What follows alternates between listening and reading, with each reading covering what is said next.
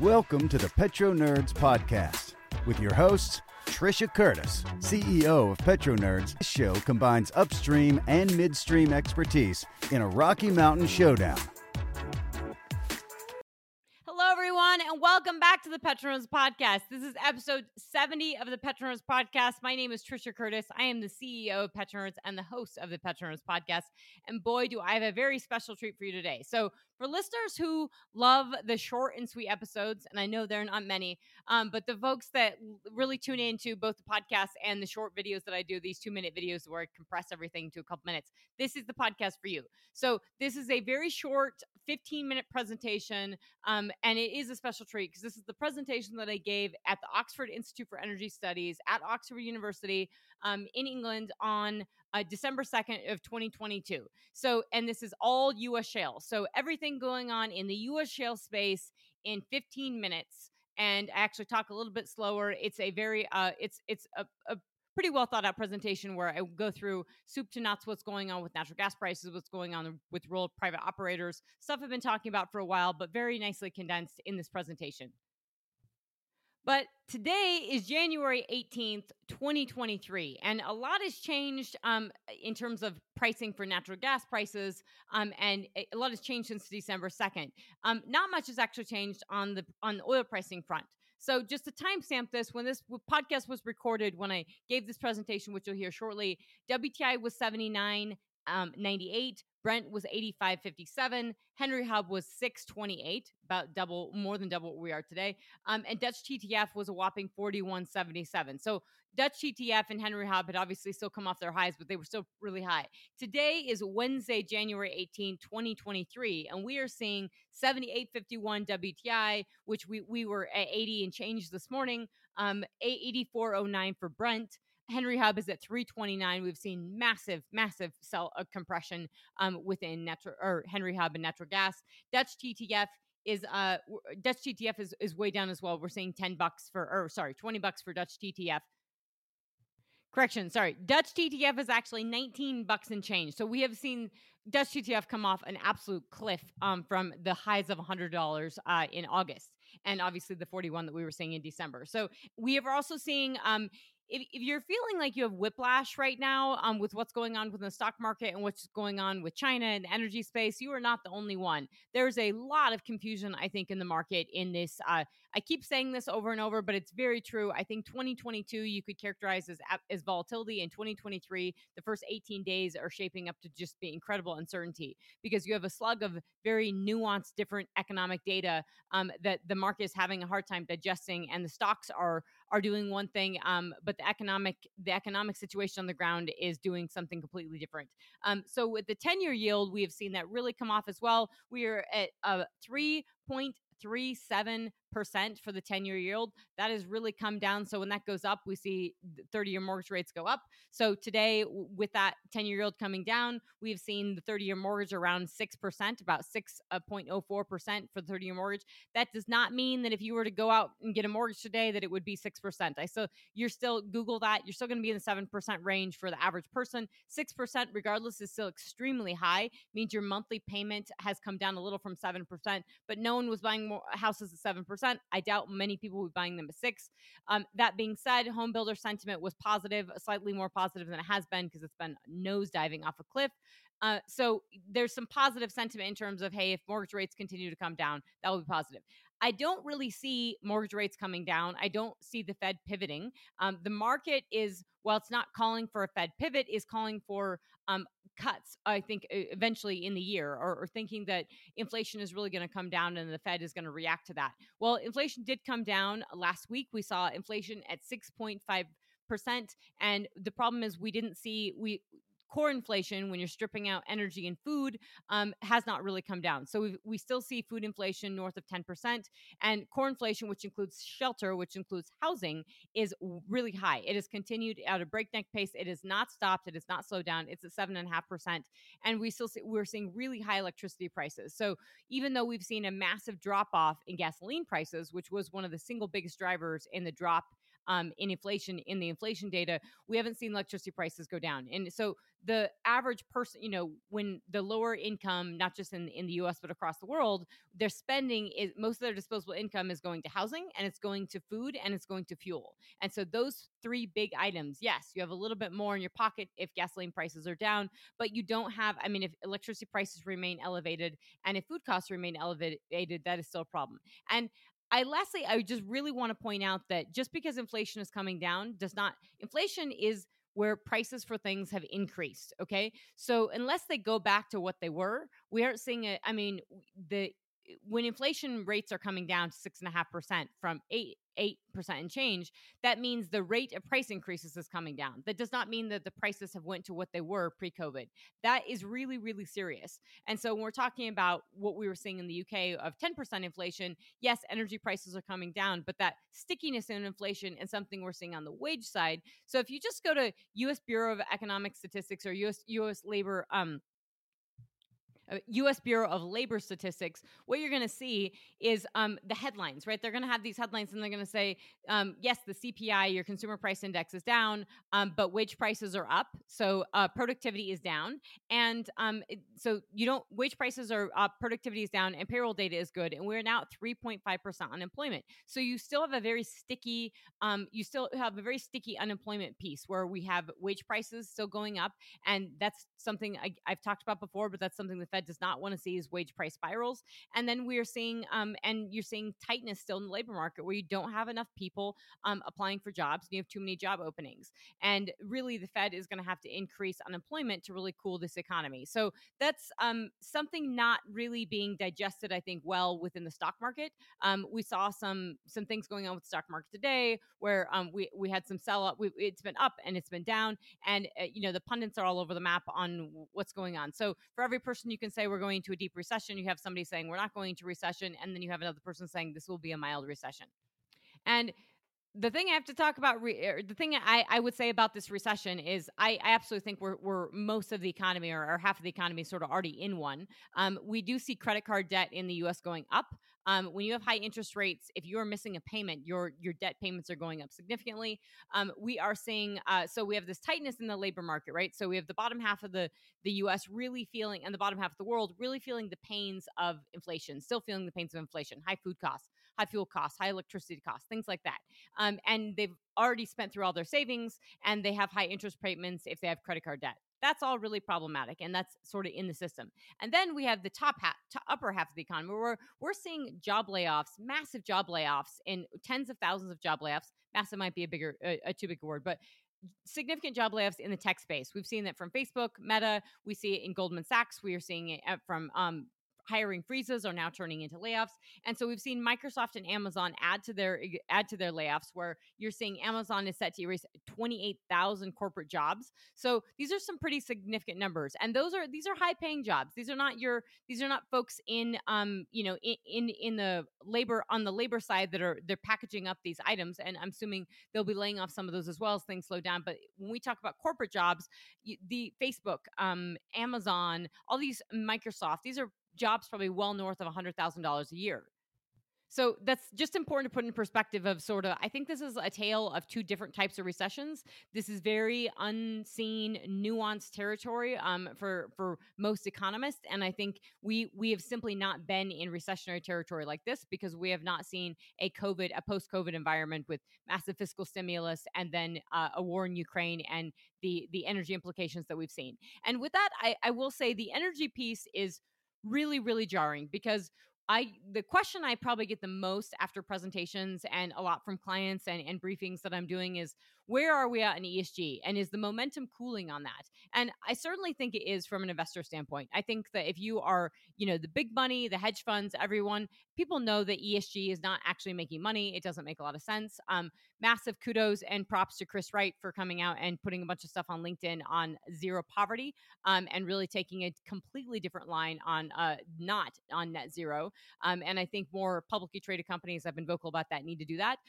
But this is really serious in terms of where are we at sort of on this issue of momentum? And I think so the money is pulling out of that. We do see that, but the leaders of these countries, and so if you're looking in Davos, Switzerland, the World Economic Forum that's taking place today, I would tell people to listen to the speeches, but quite honestly, I listened to several last night. I listened to the one from the Chinese representative. I listened to Ursula von der Leyen from the European Commission.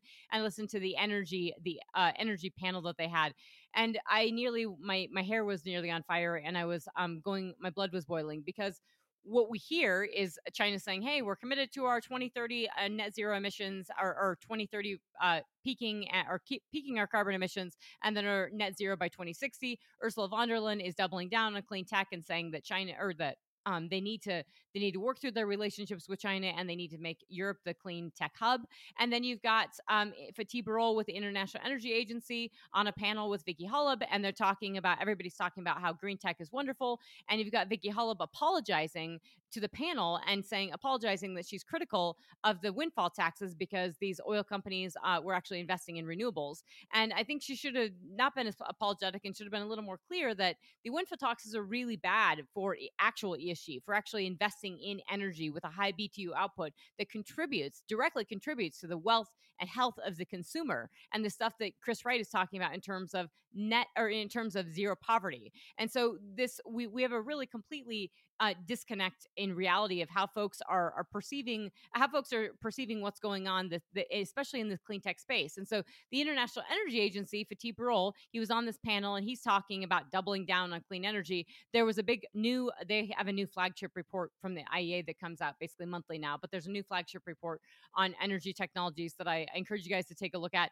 And the reason I encourage you to take a look at that is because there's so much emphasis on China, basically the entire supply chain. And this is obviously a lot of stuff for the renewable sector, whether it's where we're talking batteries or solar panel components or photovoltaics, or we're talking about graphite and copper and all these things. But a lot of that also impacts just day-to-day stuff that goes in your cell phone, stuff that the military uses. So these rare earth minerals, not necessarily all that rare, but the metals and processing of all this stuff is not just for renewables and for the energy transition and clean tech. It impacts a lot of other things. But the point is, there's some really great charts in there that show how exposed the global economy is to China alone. And instead of there's no sort of critical angle to that. It's just saying, China has to be a part of this. And that's sort of what Ursula von der Leyen with the European Commission was saying as well, of how important China is to play in the space. And that is just it's not a realistic way of looking at the world. And this is what Europe did with Russia when they had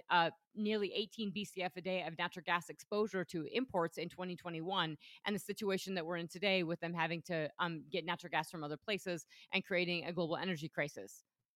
So the story, I think, with China is simply not, we're not done with that story. I'm going to be talking about it a lot in the future. The podcast that's going to drop after this one, episode 71, is a talk I did in Pittsburgh where I talk about China and ESG at the end of it in a pretty big, in length to a degree. But I think the data that we're seeing out of China right now, very important to watch because it is helping to drive energy prices up. It's helping to drive oil prices up for sure. We did see that pause in oil prices today and a slight pullback. I caution everyone on the Chinese economic data because if our exposure to China is not, our exposure to China in terms of the stuff we're buying, that's one thing. But our exposure to China in terms of the global economy, everyone thinking that they're going to increase their oil demand and they're opening up and things are great.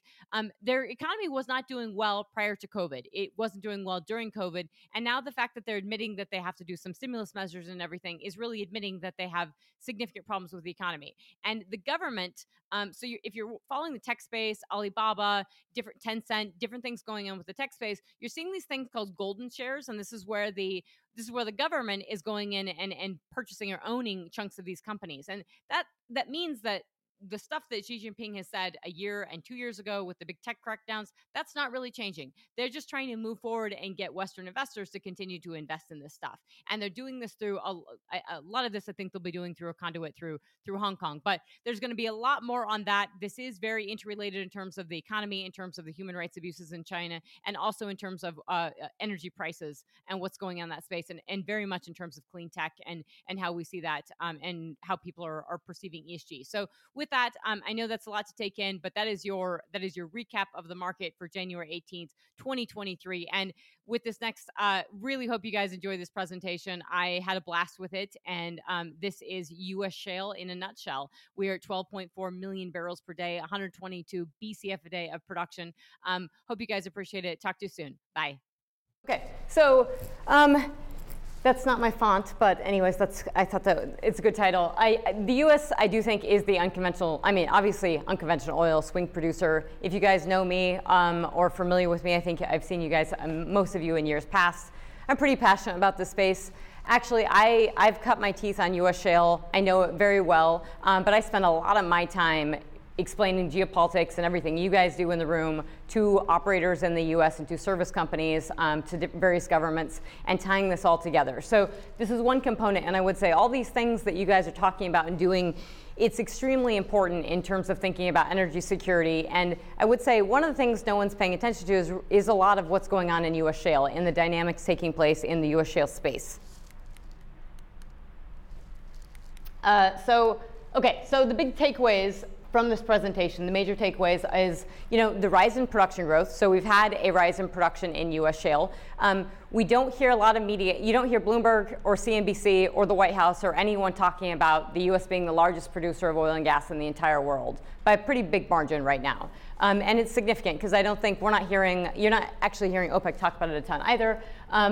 Gas productivity, there's a nuance that we have right now where we have high natural gas prices. And over the course of the shale revolution, we have not had high natural gas prices. So this is the first time, I would say, think about 2008 to now, when we've seen sustainably high gas prices. This is an opportunity where you see operators, individual operators, actually targeting gas reservoirs. And I think that's different because that comes out with their numbers if they're publicly traded, whether it's barrel oil equivalent or whether it's barrels per day. You've seen articles in the Wall Street Journal that are relatively negative on U.S. shale, talking about the frackers slowing down.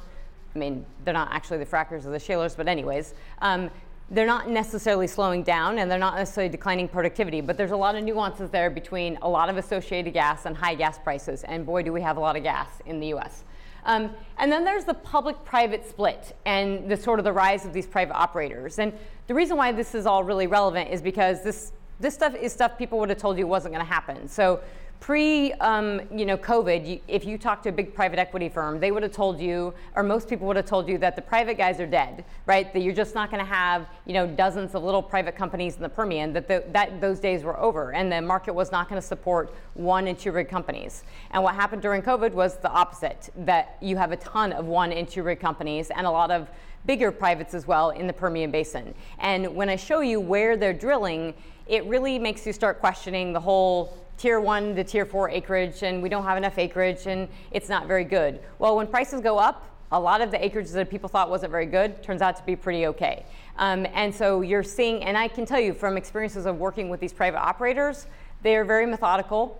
They're not just doing the stuff willy-nilly, pumping a bunch of sand down here. When they spend the money in a high inflationary environment, in a high cost environment, in a labor shortage environment, they take this very seriously. So they want to get good returns. They are getting good returns. And so it paints a very more nuanced picture than I think what you're probably seeing publicly, because we have so many private operators. And then we do have a lot of rigs running. We've been at sort of the pre-COVID levels for a while, especially if you think about efficiency gains that we've had in the rig space, just using the best rigs to start with, drilling exceptionally longer laterals, and being just very efficient. In early post-COVID, when people were running and gunning and bringing these rigs back, things looked really good. The efficiencies were great. And then we've started seeing a point where we have labor shortages and we don't have the right people on the rigs. And I think there's a little bit of tightness there, but the lateral lengths are significantly longer, which I'll show you. We are seeing the productivity is a nuanced story, but we definitely have efficiencies there. And so if you have a little declining productivity, but you have 3-mile long laterals and you're stretching your acreage, it doesn't look that bad. And then the public operator ESG and investor pressure. I have a very different stance on ESG than most people that talk about this publicly. I think it's very serious. The investor pressure that public companies, and there was a lot of burning of cash. We've talked about this in years past, that's for sure. The shale sector burned a lot of money. So there's definitely an incentive to give returns, right, back to your shareholders. Lots of share buybacks, lots of dividends now. But there's also this ESG pressure, and it was massive. And I would say there's a huge amount of tailwinds when the Biden administration came in that helped push a lot of this. And most companies signed on, most independent operators, most majors signed on to a net zero plan. I do think it's a little bit all for naught, considering that, in terms of CO2 emissions, U.S. production is 1% of CO2 emissions. So if every oil and gas company in America signed on to net zero, we're not really hitting a drop in the bucket. But there's a reality in terms of Biden administration policies, and the negativity on shale is extremely important to think about in the context of what I'm going to actually show you, that what shale has done despite all of that negativity. And this is the most negative administration against oil and gas, domestic oil and gas production in the U.S. by far. We've never seen an administration quite like this in terms of the actual rhetoric, the getting on TV, the policies, and everything. That being said, so we have clawed our way back here. So we are at 12.3 million barrels a day of production in the U.S. As of September. So I believe last year when I dialed in and did the virtual thing here, we were all talking about easily, closing the year at 12 million barrels per day. Obviously, we're doing that. So the pre-highs here at 13 million barrels a day, we can get there. There's a lot of caveats to that of how that actually gets done. But there's a sort of slow and steady, and you can see this recent uptick. It's not so slow and steady. It's pretty much there. And the nuances behind this are very deep, because you're not having massive production growth in the Rockies, because you have a lot of public operators who have slowed down. You do have a lot of production growth in the Permian Basin and a lot of acceleration in activity. But it's important to think about these price chunks. So I think 2000 to 2007, we averaged $44 a barrel. 2008 to 2013, $88 a barrel, and 2014 to 21 was total $58 a barrel. And so this new world of these higher prices is definitely the incentive for these private guys to go to town. Natural gas, I can't overstate it enough of how much natural gas we have in the US, how easy it is to get out of the ground, and how it's favorable right now in terms of these prices. So as long as you have the takeaway capacity, if I'm an operator, I should be, it's a good thing to be going after this nat gas. So over 120 BCF a day of US production. That is over a quarter of the world's supply and demand of natural gas. And yes, we can produce a lot more very easily, especially if we were to actually build a pipeline out of any major basin. And that's not targeting gas. So we have less than 200 rigs targeting natural gas. We have these high prices. And so we have basically almost 20 BCF a day coming out of the Permian Basin alone, which is huge. Rig count, I won't spend time on this. That's just to show you that oil rigs is purple, Permian is red. And so you can see that it's not just the Permian Basin, that there's a lot more drilling going on, not just in the Permian Basin. That being said, the best example for increased lateral length is in the Permian. This is the Midland, so it's shallower, a little more known. That's Delaware, that's increased as well. But in the Midland, you are seeing over 11,500 foot laterals on average. You're seeing a lot of companies drill 15,000 foot laterals. And when you think about that, that's 3 miles down, right? And so 3 miles is a long way to go. There was a lot of concerns, I think, early on. When you complete the end of that, the very end of that toe, are you going to get everything back? Clearly, you're not getting, it's not exactly the same. So when we see the productivity numbers, this makes sense to me. It also makes sense that there's room for improvement and tinkering. And this is what the productivity, this is oil and gas productivity for all major shale plays. And this is normalized, so this is not just, this is normalized to 10,000 foot laterals. And what's quite impressive is that's 2021 in blue. So it's all your Rockies, your Eagle Ford, everything, all together. And then there's your red, which is 2022. And then here's your gas.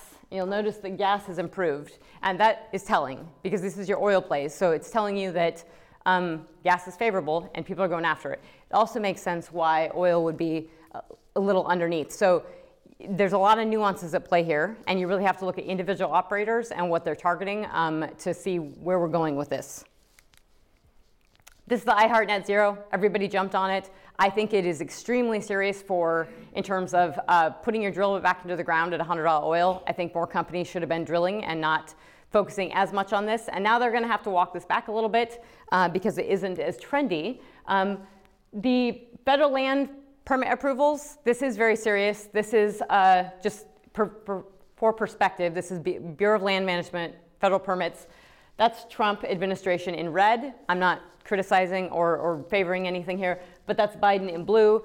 The Biden administration immediately canceled Keystone XL, immediately suspended all permits on federal land day one. That went on for 2 months. And then you can't actually re-up a permit. I mean, you can have a federal permit, and if it expires, it's very hard to get that approved again. Over every administration, including Obama, you were able to do that before, not under this administration. And so you have a declining in permit approvals. You have no lease sales on federal lands. So that's all really serious. And then if we look at just where these public and privates are at, and I know this looks like a lot. It's a great takeaway slide. Purple is private companies. Orange is public companies. And so you can just see here where the publics are at and where the privates are at. And the public companies are very concentrated and cored up, and the private companies are sort of everywhere. And that tells you they're willing to take the risks. High prices make a lot of this acreage look more favorable. And trust me, they're not just throwing this money away. They can't. The investors are not giving them the money to do that.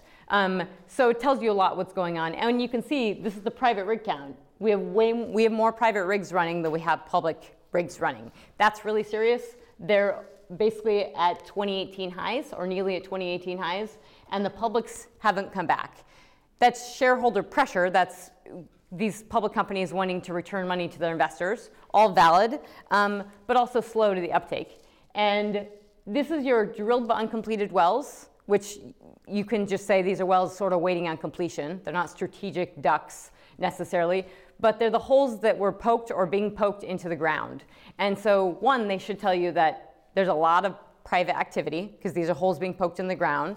And that's where the publics are at, less activity, but still a ton. And it means there's a lot of production. So it means there's a lot of activity and there's a lot of forthcoming production. And New Mexico, this is just a state perspective. So I think it's really important to appreciate that 12.3 million barrels per day. Where is that coming from? And if you look at this is California's on decline, Alaska's on decline, Colorado, we had regulatory issues and we've still been on decline. So major states that are just continuing to decline, where in New Mexico, 2 counties in Lee and Eddy County alone are producing 1.7 million barrels per day. Just breakneck growth. So when you hear about companies like EOG or not Pioneer, but EOG and others that have multiple assets across the country, they're declining or flattening production maybe in the Bakken, but they're not in the Delaware. And so this growth is huge. I mean, this is some of the best rock in the entire world. It's really meaningful to put this in perspective of how quickly this is growing. I know companies in Colorado that had nothing and have 40,000 barrels a day, and that's what Bahrain produces. So 1.7 million barrels a day for 2 counties is a really big deal. And if you break this out, and I'm almost done, so I think I've done this pretty quickly. If you break this out, this is U.S. completions, all U.S. completions, all the wells. So forget rigs and forget ducks and all that. This is the wells we've drilled, completed, and brought onto production. This is where we were, the total, just this total stack line bar. That's where we were pre-COVID, and that's where we're at now. So we haven't climbed back quite to where we were before. And if we break this out, you can see, and I do attribute a lot of this to ESG and investor pressure for publics, but these are private companies. That line is the bar is the actual completions by the private companies. The purple line is the rig count of the private companies, and the black line is WTI. So you can see private companies respond quickly to oil prices because they can. They have the flexibility to do that. Public companies, it's a different story. They have a lot more pressures and incentives, and they haven't responded. And that is why basins like the Bakken, the areas in the Rockies and Eagle Ford that had a lot of public exposure haven't climbed back yet. And with that, I covered a little bit, but I'm going to conclude. So thank you very much. Thanks.